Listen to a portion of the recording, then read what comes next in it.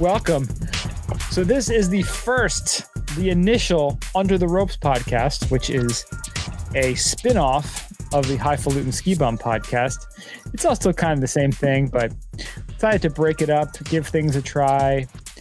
So what we're doing is we're breaking up the podcast now. Instead of having it all together, have the core ski section as the regular podcast, and then the other stuff that if you're only into skiing and riding, you don't really care about the gondola, the under the ropes, that's cool. The regular podcast will be for you. If you like the other stuff that we've always talked about, welcome, friends, because this is where we're going to talk about it. Yeah. You listen to them both. It'll be like assembling your own full podcast. It's going to be like the old podcast was a peanut butter cup. And now we have the chocolate podcast and the peanut butter podcast. Like a deconstructed meal where they do that and they have everything separate.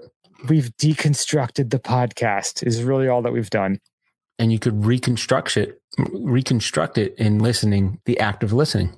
Perhaps it'll be like the Star Wars multiple trilogies, how some people say there's a different order to watch them in. You have to watch, because you kind of scrap the Phantom Menace, and then you watch the original first two, and then a bunch of the other ones, and kind of like that.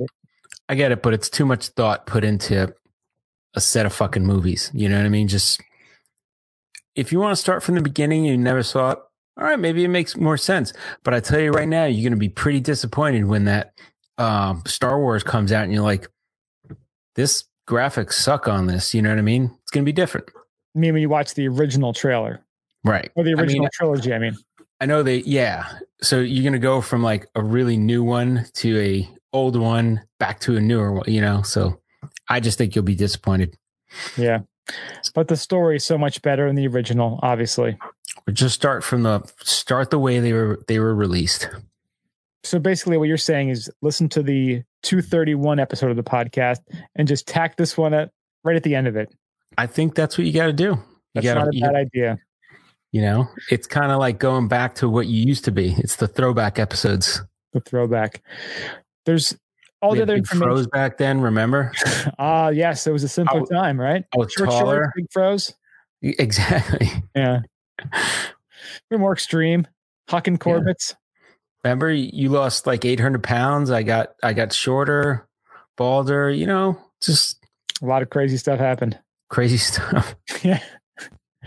Oh, if those times could talk. If you ate ice cream every day, because I know you love ice cream, how heavy do you think you would get? Dude, I haven't had ice cream in months. Like, I'm just saying, if you just said, fuck it, I'm going to eat whatever I want. Because I was eating pie today, and I cut a piece of pie that was way bigger than I actually wanted, but I was hungry after dinner, and I was like, still wanted to inhale some more food. So I cut this pie knowing it was going to be huge. And then I'm like powering it down, just finishing that. And I'm thinking, if I didn't really care and I just ate like this all the time, I was wondering, like, how fat would I be? How heavy would I be? Whenever I eat something, dessert or, pizza or something that I really like that I don't have often, my first thought is, what is the record for the most that's been consumed of this?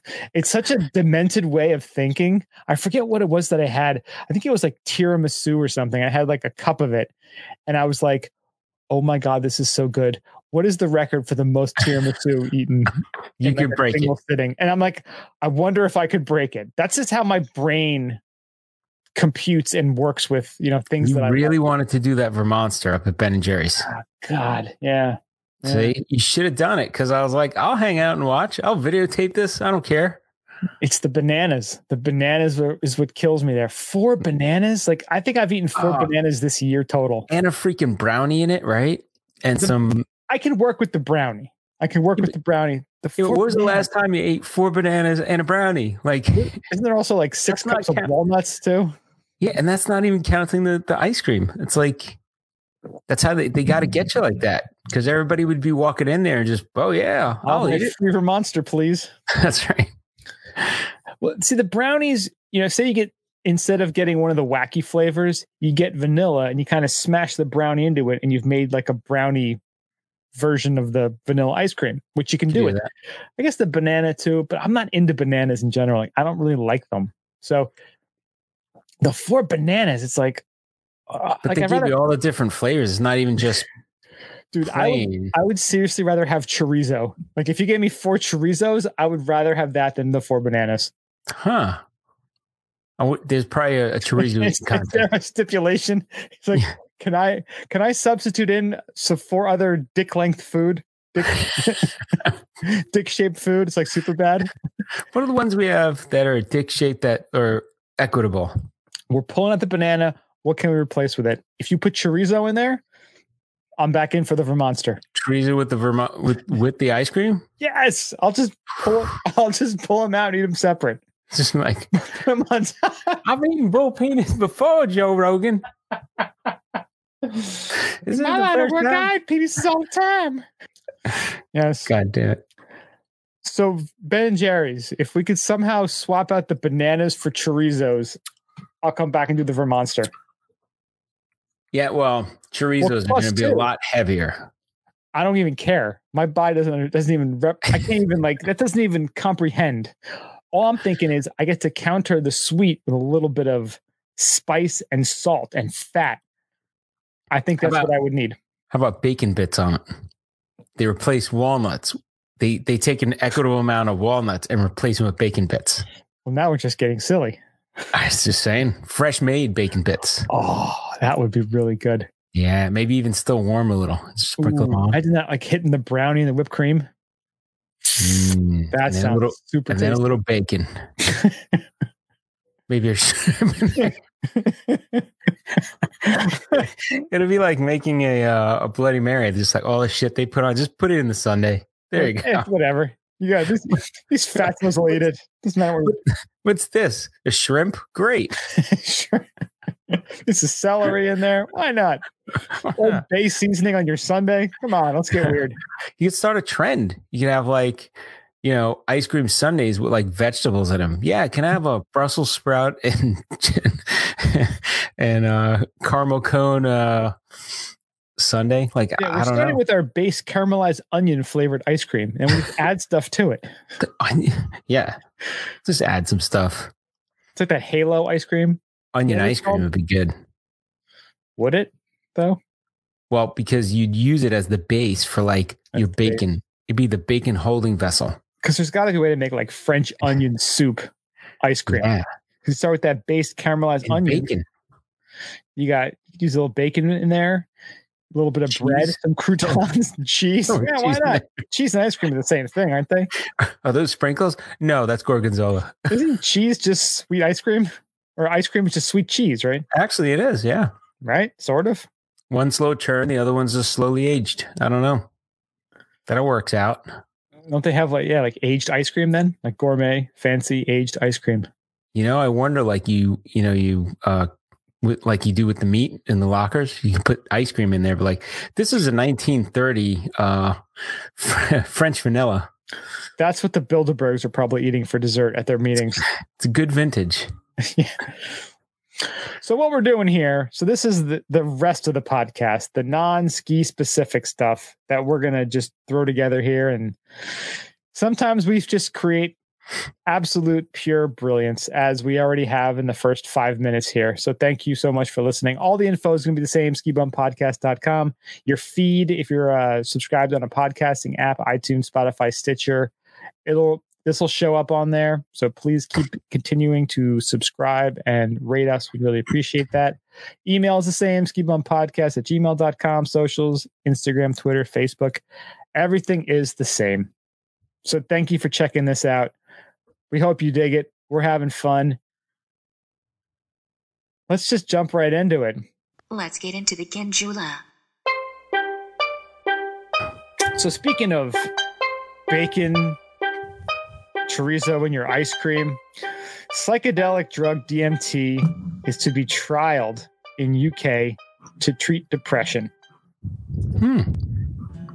This is big because the Brits, those folks love their booze, very hard against any sort of quote unquote drugs. So for the UK regulators to go forward and to set up the first clinical trial using DMT to treat depression, that's a big change for them, which is great.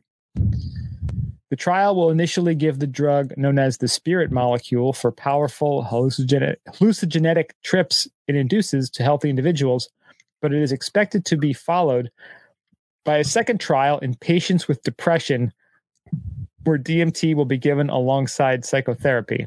Oh, this sounds like some Clockwork Orange shit right there. Didn't they go through this? Didn't the British, wasn't that a British movie? It was a very British movie. Yeah.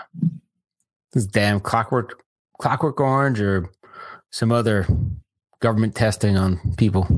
They're saying taking the drug before therapy is akin to shaking up a snow globe and letting the flakes settle, said Carol Rutledge, Chief Scientific and Medical Officer at Small Pharma, the company running the trial in collaboration with Imperial College of London. That's not a real school. They just made that up. So they could take DMT. Yeah. If they're paying us to take DMT, like, oh my God, yeah, we're Imperial College London, sure. That's like Small Pharma. You big pharma? No, we're Small Pharma. We're Small Pharma, man. We're keeping it real. Are you subsidiary? They're the subsidiary of Big Pharma. Yeah, they're the spinoff of Big Pharma. That's it. Dude, none of this sounds real. Yeah. This is awesome. I love this. They're saying the psychedelic drug breaks up all of the ruminative thought processes in your brain.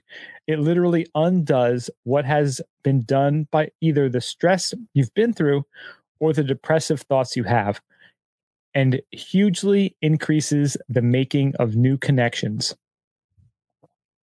So they're saying the psychotherapy session afterwards is the letting things settle piece of things. It helps you to make sense of those thoughts and puts you back on the right track. We think this could be a treatment for a number of depressive disorders besides major depression, including PTSD, treatment-resistant depression, obsessive-compulsive disorder, and possibly some types of substance abuse. Man, this all sounds like a Jason Bourne brainwashing kind of thing. Like, you gonna make super agents, or he's gonna start controlling people's brains or something. It's cool that they're doing this, though. It's awesome that they're just trying this out, because for so long we've heard there's been like anecdotal evidence of this working and really helping people. And now to have a controlled study where they can take an honest look at it. And that to me is the thing that's pissed me off so much about all the substance control acts and, you know, controlling of marijuana, making it a Schedule I drug. It's really lazy, greedy politicians just trying to vilify something without having, again, only anecdotal evidence, without real positive evidence saying this is bad or wrong. If you look at marijuana, they said back in like the 1920s, they said it made Black and Mexicans who took it think they were as good as white people and would get with white women. That was the MO for it back then. So that's when they came up with the initial ban in the 30s. 1937, I think, was the initial ban on marijuana. And then after World War II and the Cold War, they continued to vilify it. But now the story was it turns you into a pacifist. We can't have any pacifists. We got to fight the commies. This shit'll make you a pussy. Like, we can't have that. Yeah. So they kept changing the narrative. And then in the 60s and 70s with, you know, the hippies and the anti-war movement, it was actually documented by one of Nixon's people that he said, we can't lock up these hippies for protesting. Let's just take whatever they're consuming and make that a Schedule I drug so we can lock them up for it. This is all, if you look at any sort of documentation, there's evidence of all of this. It's all bullshit. It's all just control. All they want to do is control you, be able to find you, and do not want you to think for yourself. So I love that they're doing this. I hope we get to a point in 50 to 100 years where everyone is just fucking DMT'd out of their minds every day. So I'm the just robots curious, are going to do all the work by then. I'm just curious, like, what would, like, they're saying it's found in several plants, you know, the ayahuasca is what it's, but like, do they have street drugs for this? Dude, our body makes it. It's just the way our, there's an amio inhibitor that also prevents us from tripping balls all the time. Oh, the fucker. But you know, somebody must have some sort of disorder where they don't have that that enzyme, or They might be in an asylum and people don't realize he's they're just just tripping all the high time. as fuck right now. Maybe Elon Musk. Maybe he's tripping all the time. Doesn't even realize it. He's just DMTing all the time naturally. He has some sort of zygote. Isn't a zygote a baby? I don't know. An enzyme. There's something in his body that's preventing the stopping of the DMT from tripping him out. So he's just tripping and thinking and creating brilliance every single day. Oh, what was that Jason Statham movie? It's like that. Crank? Crank 2? Crank 1, Crank 2. He didn't die when he jumped out of the airplane? Nope. Spoiler alert. No, he didn't. No, he didn't. Dude, those are two, like, again, I wish they had the trilogy. I wish they would really finish it off. Those movies are so underrated for how just hilarious and ridiculous and awesome they are. And I love that. Melanie. I know. Has she not seen it? No, she hasn't seen it. I'm like, it's great. So I'm trying to explain, like, and as I'm explaining it, I'm like, I feel stupider for even. I just feel very stupid explaining and saying that this is a great movie. You got to watch it. It was just funny. I'm like, yeah, he's like, his heart's gonna explode if he doesn't do cool stuff. So he jumped out of a plane, has like sex in public and doing all this, driving like crazy. And she's looking at me like, what the fuck are you talking about?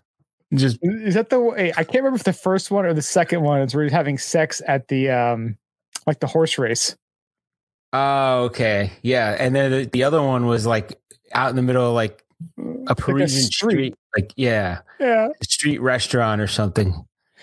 It's like if you haven't seen this movie and you want to, I mean, it got a 6.9. They're entertaining. Dude, I gotta say, they entertain. 6% of movie liked this movie. Google users, dude, it's funny. So he was poisoned. That will kill him if you don't have a high adrenaline level. Yeah.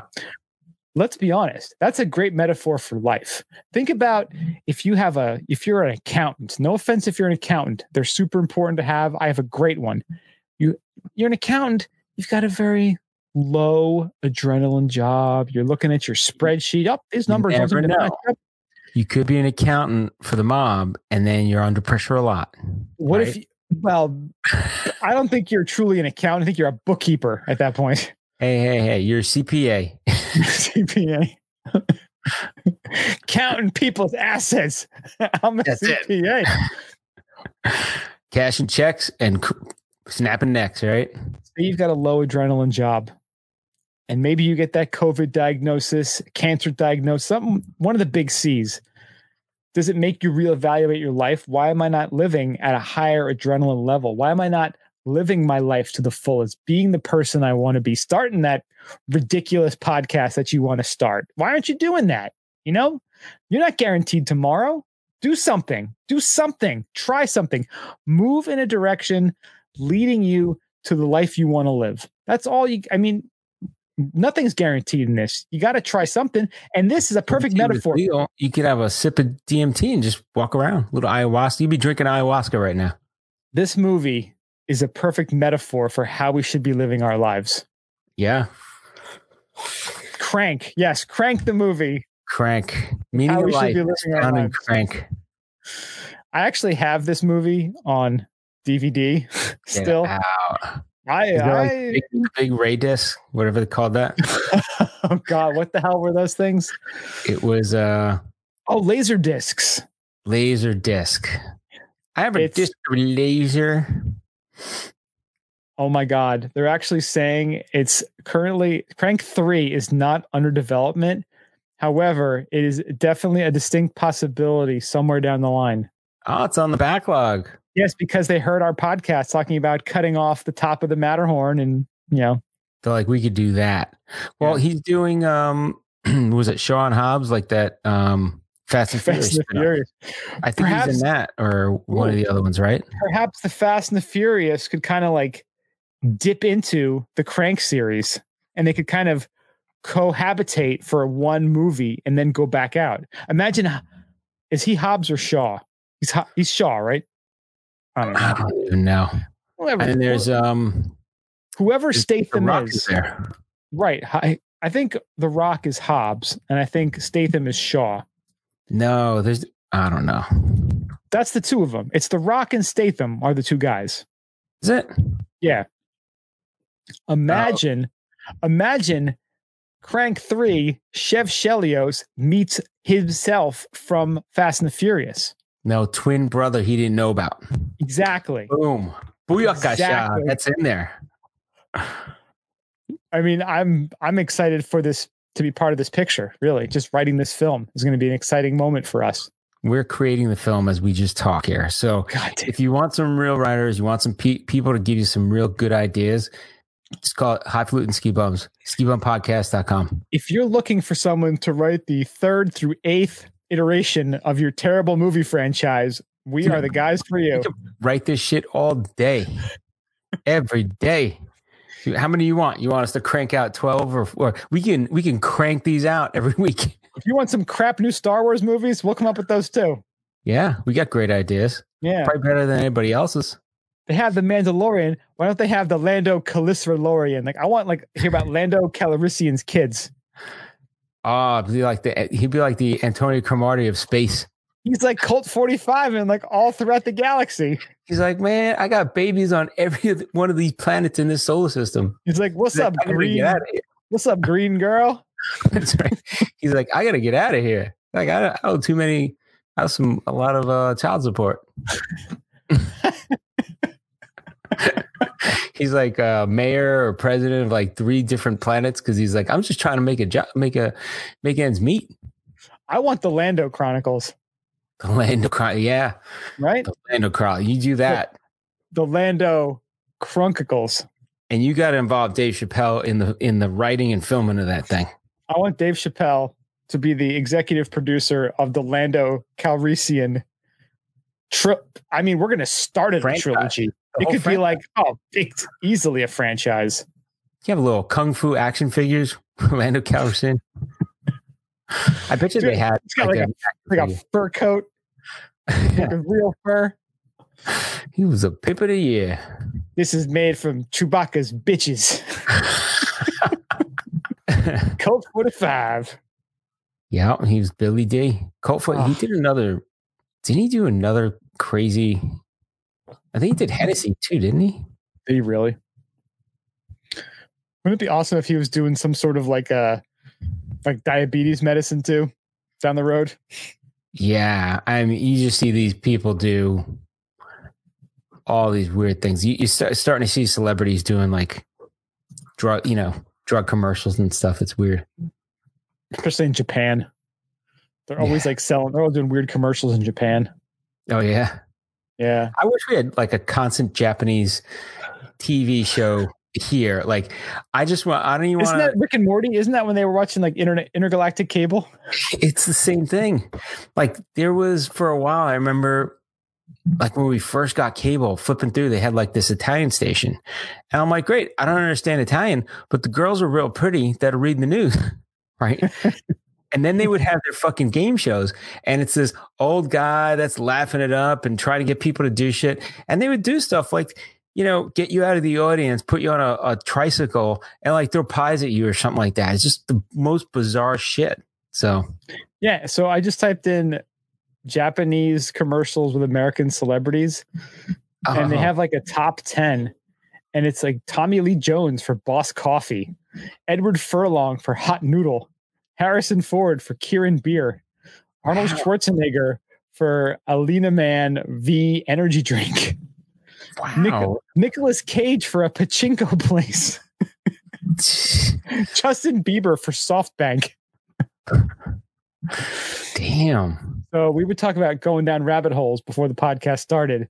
If you want to go down the Hollywood celebrities in Japanese commercials rabbit hole. Yeah, but think about it. There's a market, right? We're round eye. We can represent a product too. Call us up. skibumpodcast.com. So yes, we're pro DMT. In case you couldn't tell. All right, next up we have the House approves marijuana research bill days after voting to federally legalize cannabis.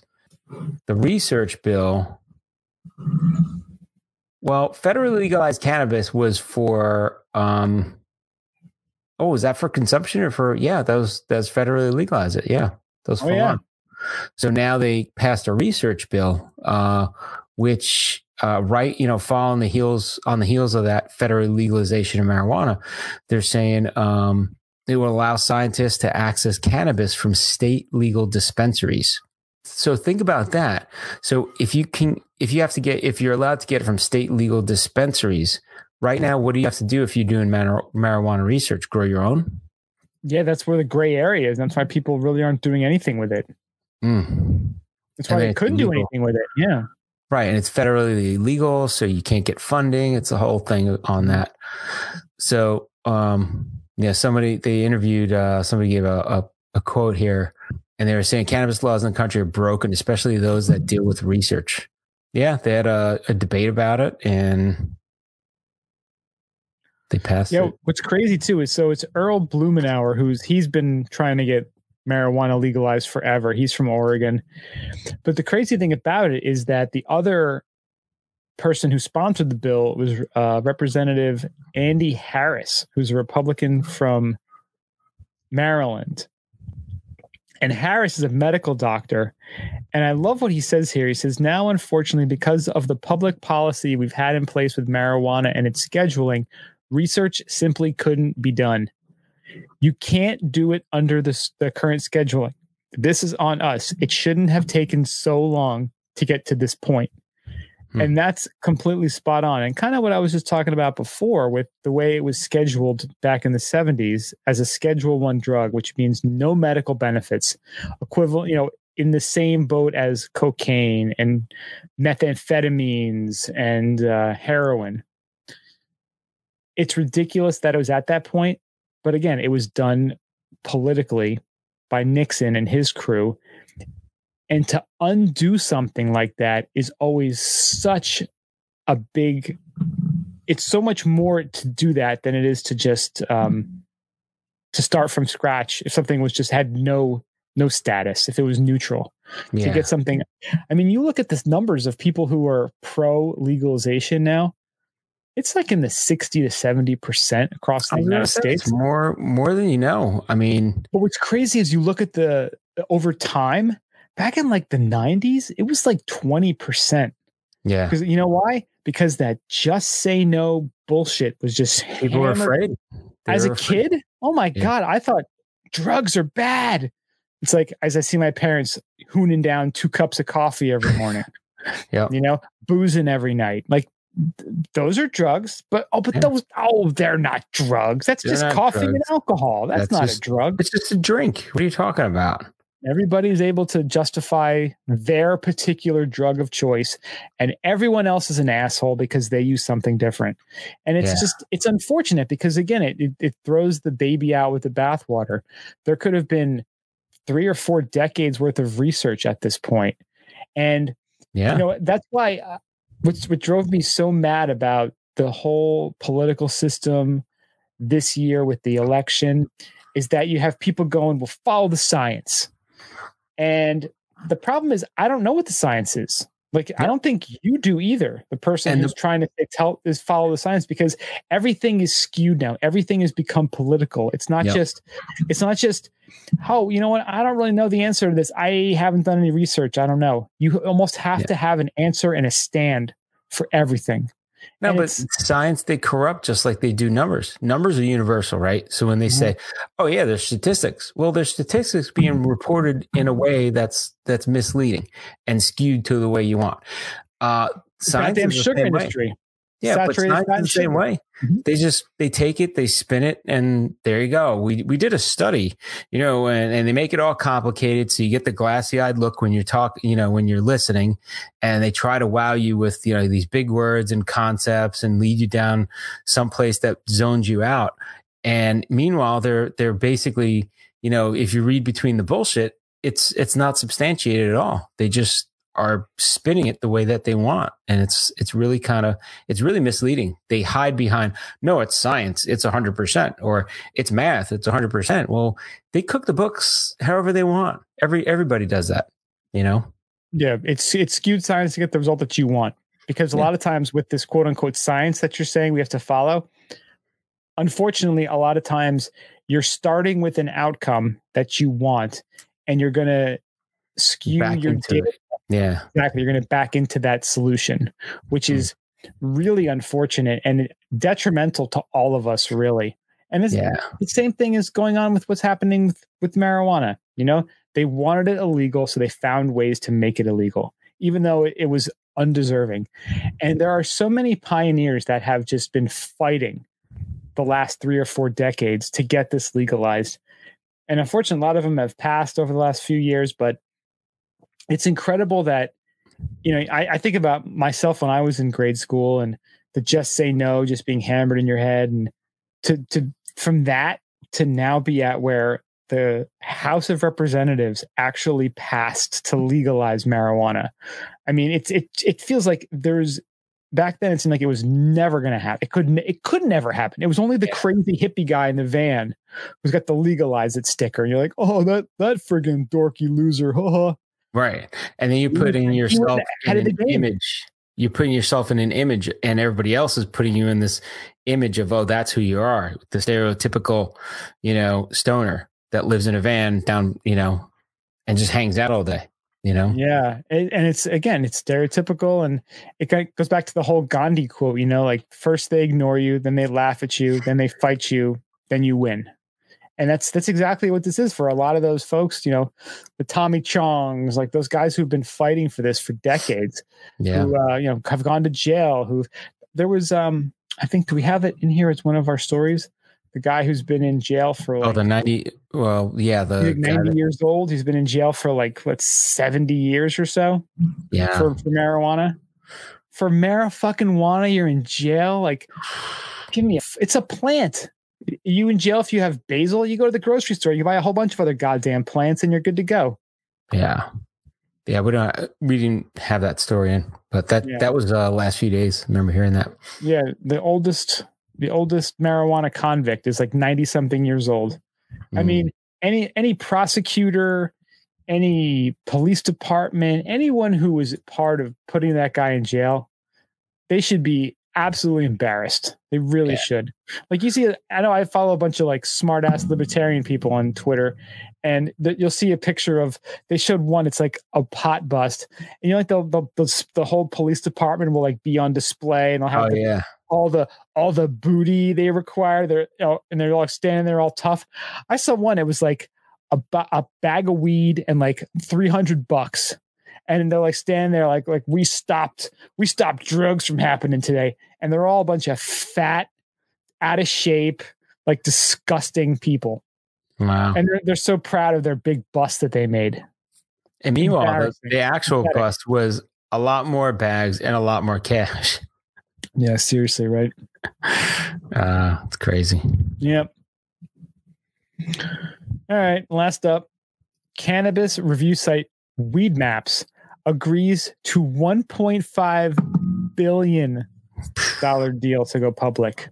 That's a big deal, man. Billion. Damn, just for telling people where to find weed. That is a great site, though. So WM Holding Company, cannabis technology company, which operates the online U.S. platform Weedmaps, where users find and rate marijuana sellers, said on Thursday it has agreed to go public through a merger with Silver Spike Acquisition Corp. The deal to take Weedmaps public, which values the company at around $1.5 billion, is a rare example of a business focused on the cannabis sector listing on the U.S. stock exchange. Companies are unable to list shares in the United States if their business involves selling marijuana or is plant touching, which Weedmaps is not. When you look at what we're offering to investors, there's really not too much else like it.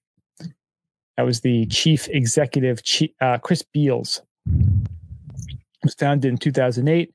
They expect to receive gross proceeds of up to $575 million from the deal, in part from proceeds Silver Spike had raised, and also through $325 million in a private investment in public equity or PIPE transaction. Investors in the PIPE include funds from the Federated Hermes Kaufman Funds, Senvest Management LLC, and AVF Partners. So Silver Spike's shares were up 8.8% when this was reported on Wednesday. Yeah, pretty good. Yeah, it's pretty crazy. So Weedmap is on track to deliver $160 million in revenue and has been profitable for its entire 12-year history. That's wild. That's crazy.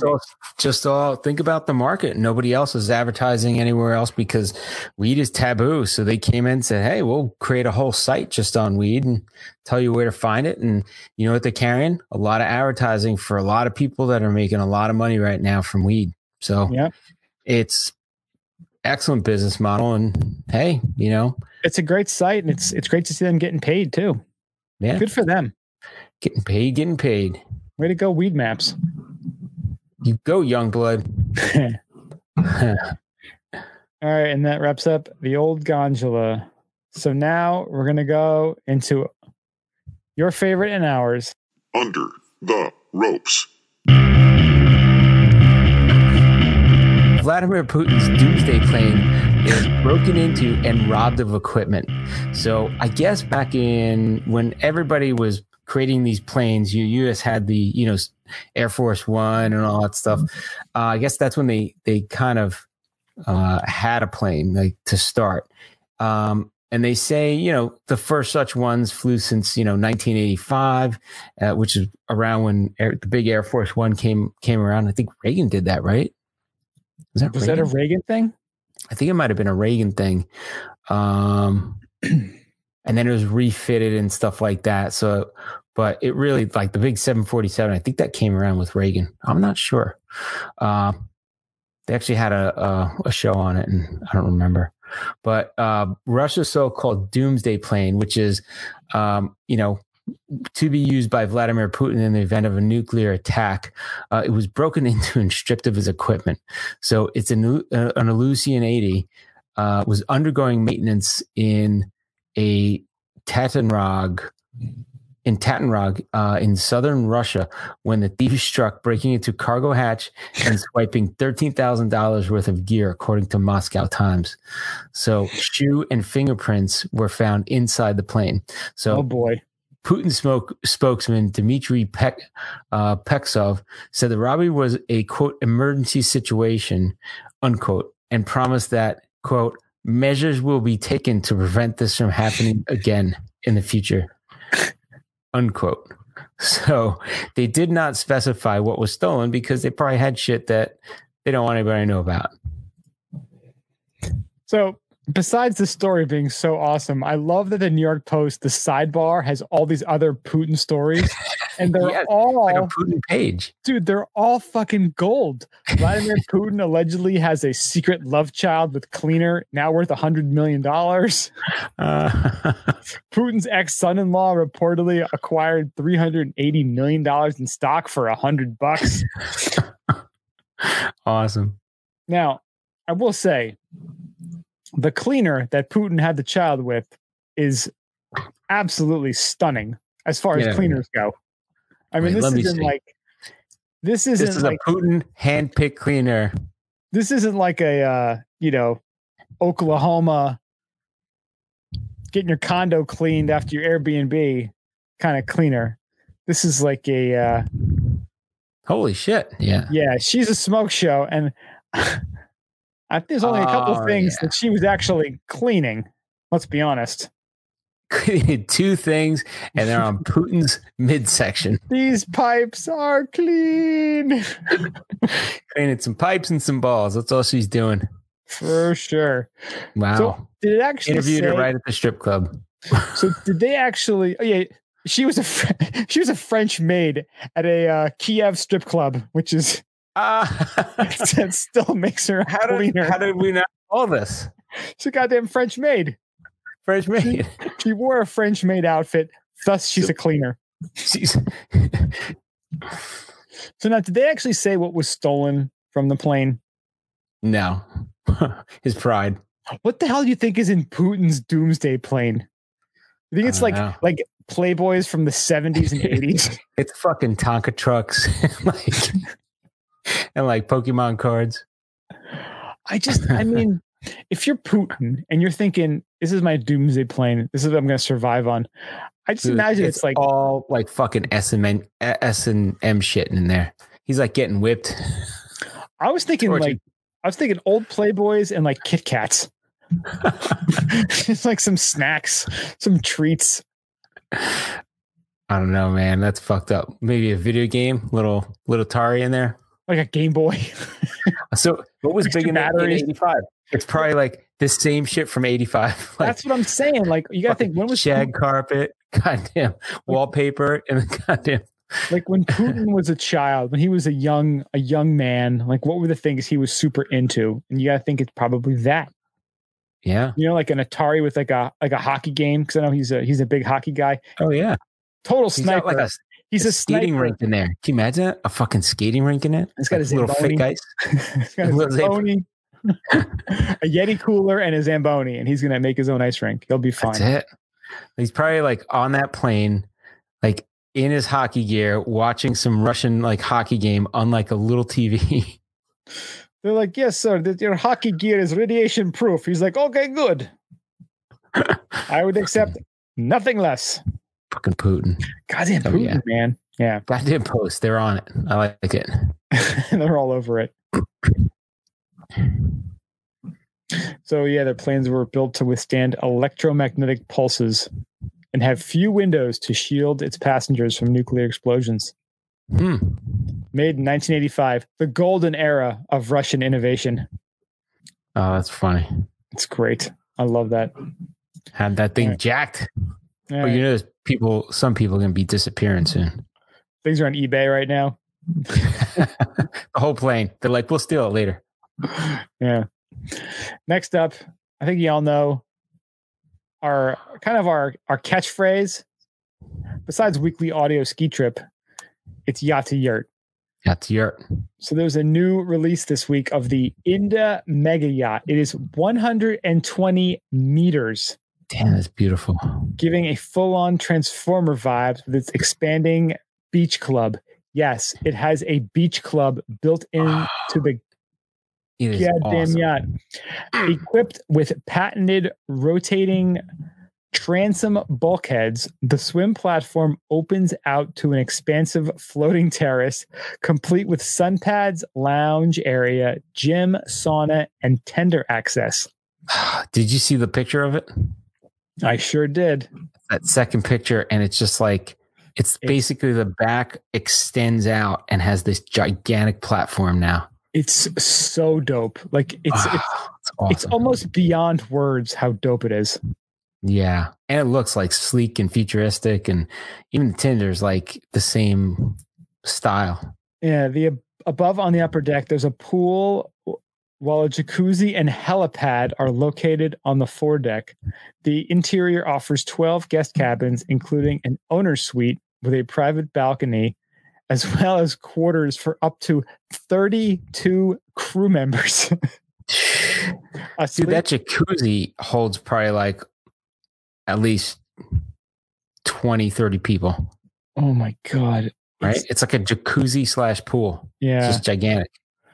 A sleek steel hull and aluminum superstructure complete the futuristic vibes, while solar generating surface coatings, vertical wind turbines, a diesel electric propulsion package, and 4 MTU 16V engines will keep you cruising clean at a top speed of 24 knots.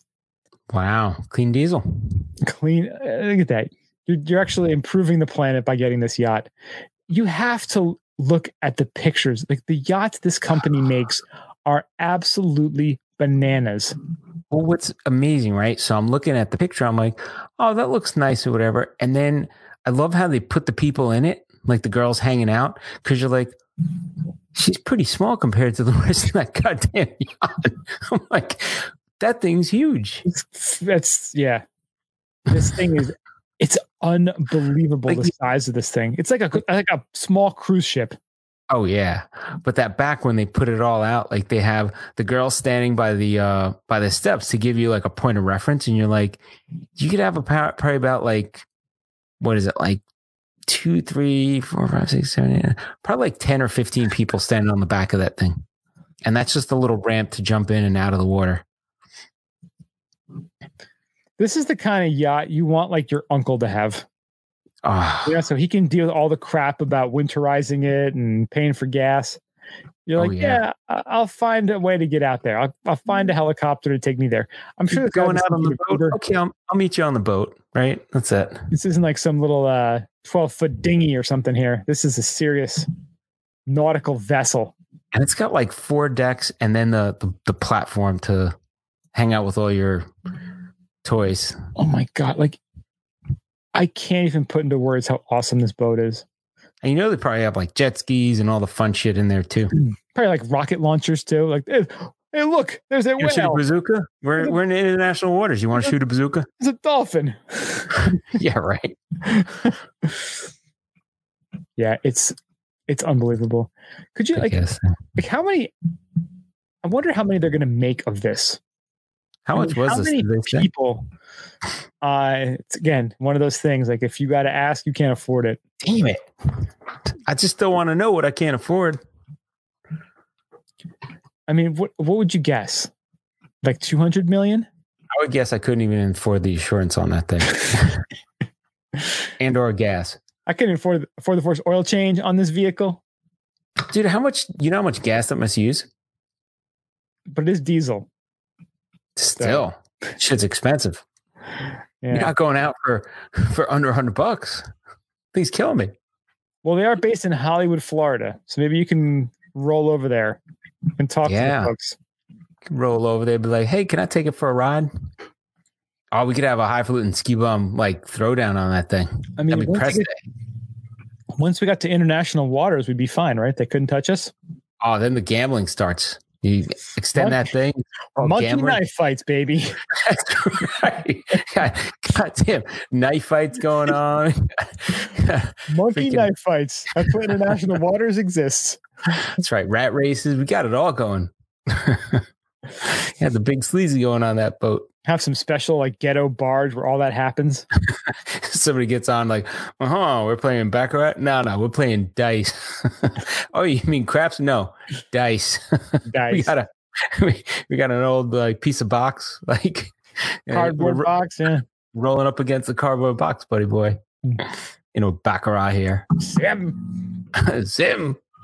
Boy, you the goddamn devil. What y'all know about Sim? Oh man. Yes, that's a pretty sweet boat. Love that boat. Very impressed. So I told my wife that's the only thing I want for Christmas ever. It's a giant yacht. Giant yacht. I said, I'll even throw on my birthday. You never have to get me another present at all, ever. Just get me one of those. And really, she's the big winner because she gets to use the boat. I know. I'm going to deal with the insurance, the cleaning. Like, I'm going to be out there scrubbing that goddamn boat. You do it all yourself. All myself. Fuck that. I don't need a crew. You're like siphoning off people's gas to like fill your boat. Just like dinging over to somebody else's like mega yacht, just sucking it, just getting the siphon going. Man, don't park next to that guy. He's gonna steal all your gas at night. I don't know. I park next to him. That fucking guy. He's not welcome here. Bastards. All right, this is last up. This is a situation that's near and dear to our hearts, right? So we've been talking about this for years now on the podcast. And finally, the man who found Forrest Fenn's famed treasure reveals his identity. A man who claims to have found the treasure belonging to the eccentric collector Forrest Fenn revealed his identity in an online post. So he revealed himself in a post on Medium as Jack Stoof. And he said he searched for 2 years before finding it in June in Wyoming, where Forrest hid it 10 years ago. So Fenn confirmed the discovery and died months later at the age of 90. Convenient. So, convenient. Or did he get knocked off? I don't know. Like, you tell everyone that I found it. That's right. He might have just been effing with everybody and been like, I'm going to just tell you, yeah, you found it. But there might be one still out there. So Stoof remained anonymous because he did not want his family to endure the stalkers, death threats, home invasion, frivolous lawsuits, and potential kidnapping that Fenn's family did. Oh, isn't that crazy? That is crazy. I mean, you got money. People want to try to get it, right? Yeah, right. So he was prompted to reveal his name after U.S. District Court in New Mexico ruling last month. That means that Fenn Estate must provide Stoof's name and address in the lawsuit brought on by plaintiff Barbara Anderson, a Chicago-based lawyer who spent thousands of dollars trying to find the treasure and claims her emails containing her progress in the search for treasure were hacked. So she basically went, so Stoof called the lawsuit meritless in the blog post, but did empathize with other adventure seekers who wished to find the treasure. So she was bitter and then decided to sue him to reveal his name. Classic lawyer move.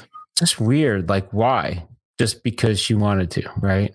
So the treasure, they describe it now, is a bronze chest filled with gold, jewels, and other valuables worth more than $1 million.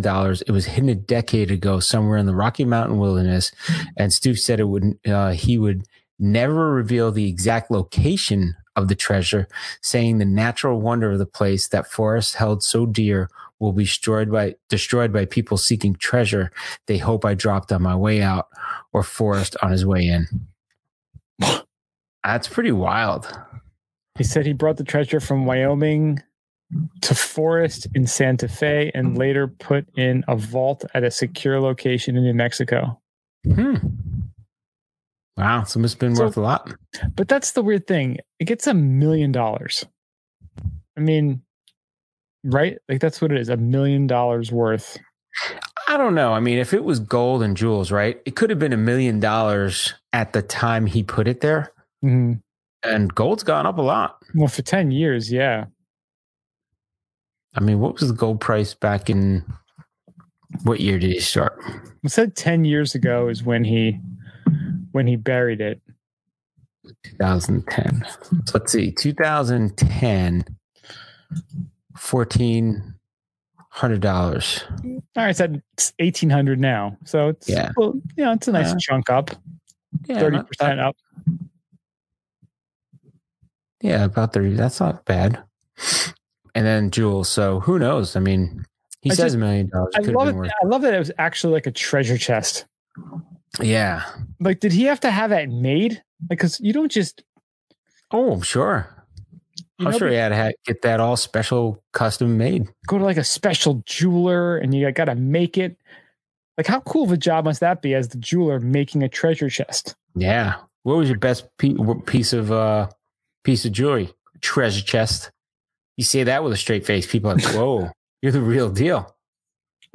Because you got to design the treasure chest too, because it can't just be simple. It has to have all kinds of jewels and embedded medallions and some sort of like overall theme and look to it. Like, did they whiteboard it? Did they have somebody doing some sketches and some mock-ups? Or do you just go, yeah, I'll take treasure chest number 3, that design up there? Yeah. Because you want it to, whenever you watch a movie and they find an artist to do it, and you gotta have renderings and like a whole like theme to it and a design. Like, did he have his initials like written in gold or engraved? I just want to see a picture of the treasure chest. I don't care about all the jewels and crap inside. God bless you. Hang on to that. Well, think about it. Like, so to do like a casting, right? They actually do the cast. They'll carve it out. Then they do the relief, and then they do the actual casting, right? Like how they make dinosaur bones, right? Yeah. They make the cast, and then because it's all gone, right? Yeah. And they find the fossils. It's the missing part, the relief, like you said. Yeah. And then they have to create the cast, and then they create, then they actually cast it. Yeah. Treasure chest designer. Like, is that like on LinkedIn? Could you look up treasure chest designers? Designer. That's a good one. It seems like a very specific niche within the jeweler realm. So how much is Forrest Fenn was he worth? So I'm wondering. Net worth 2019. I'm pretty sure we looked that up. Probably more than Peter Vackel's worth. He's definitely hiding a lot of money from whatever authorities he's hiding from. Let's put it that way. This might have been a tax write-off for him. Yeah, that's what I'm thinking. Goodwill, $1 million in jewels. That's right. That's the equivalent of the Dolphin Mortimer Duke $1 bet. Yeah, right. Yeah, they don't say. It's all cryptic. You can't find his net worth. Good for him. That's how it should be. Yeah. Yeah. All right. Well, congratulations, Mr. Stoif. And we're probably just Jack. I don't know why I thought his name was Doug. Jack. messing it all up. Congratulations, Jack, on finding it. Pretty awesome. Well, thanks everyone for checking out the first iteration of the Under the Ropes podcast. We hope you enjoyed it. Check us out, skibumpodcast.com. We're on all the socials, Instagram, Twitter, Facebook at Ski Bum Podcast. Send us an email, skibumpodcast@gmail.com. Subscribe and rate us on your favorite podcasting apps. Thank you again for listening, and we'll talk to you again next week. Stay high, stay falutin'. See ya.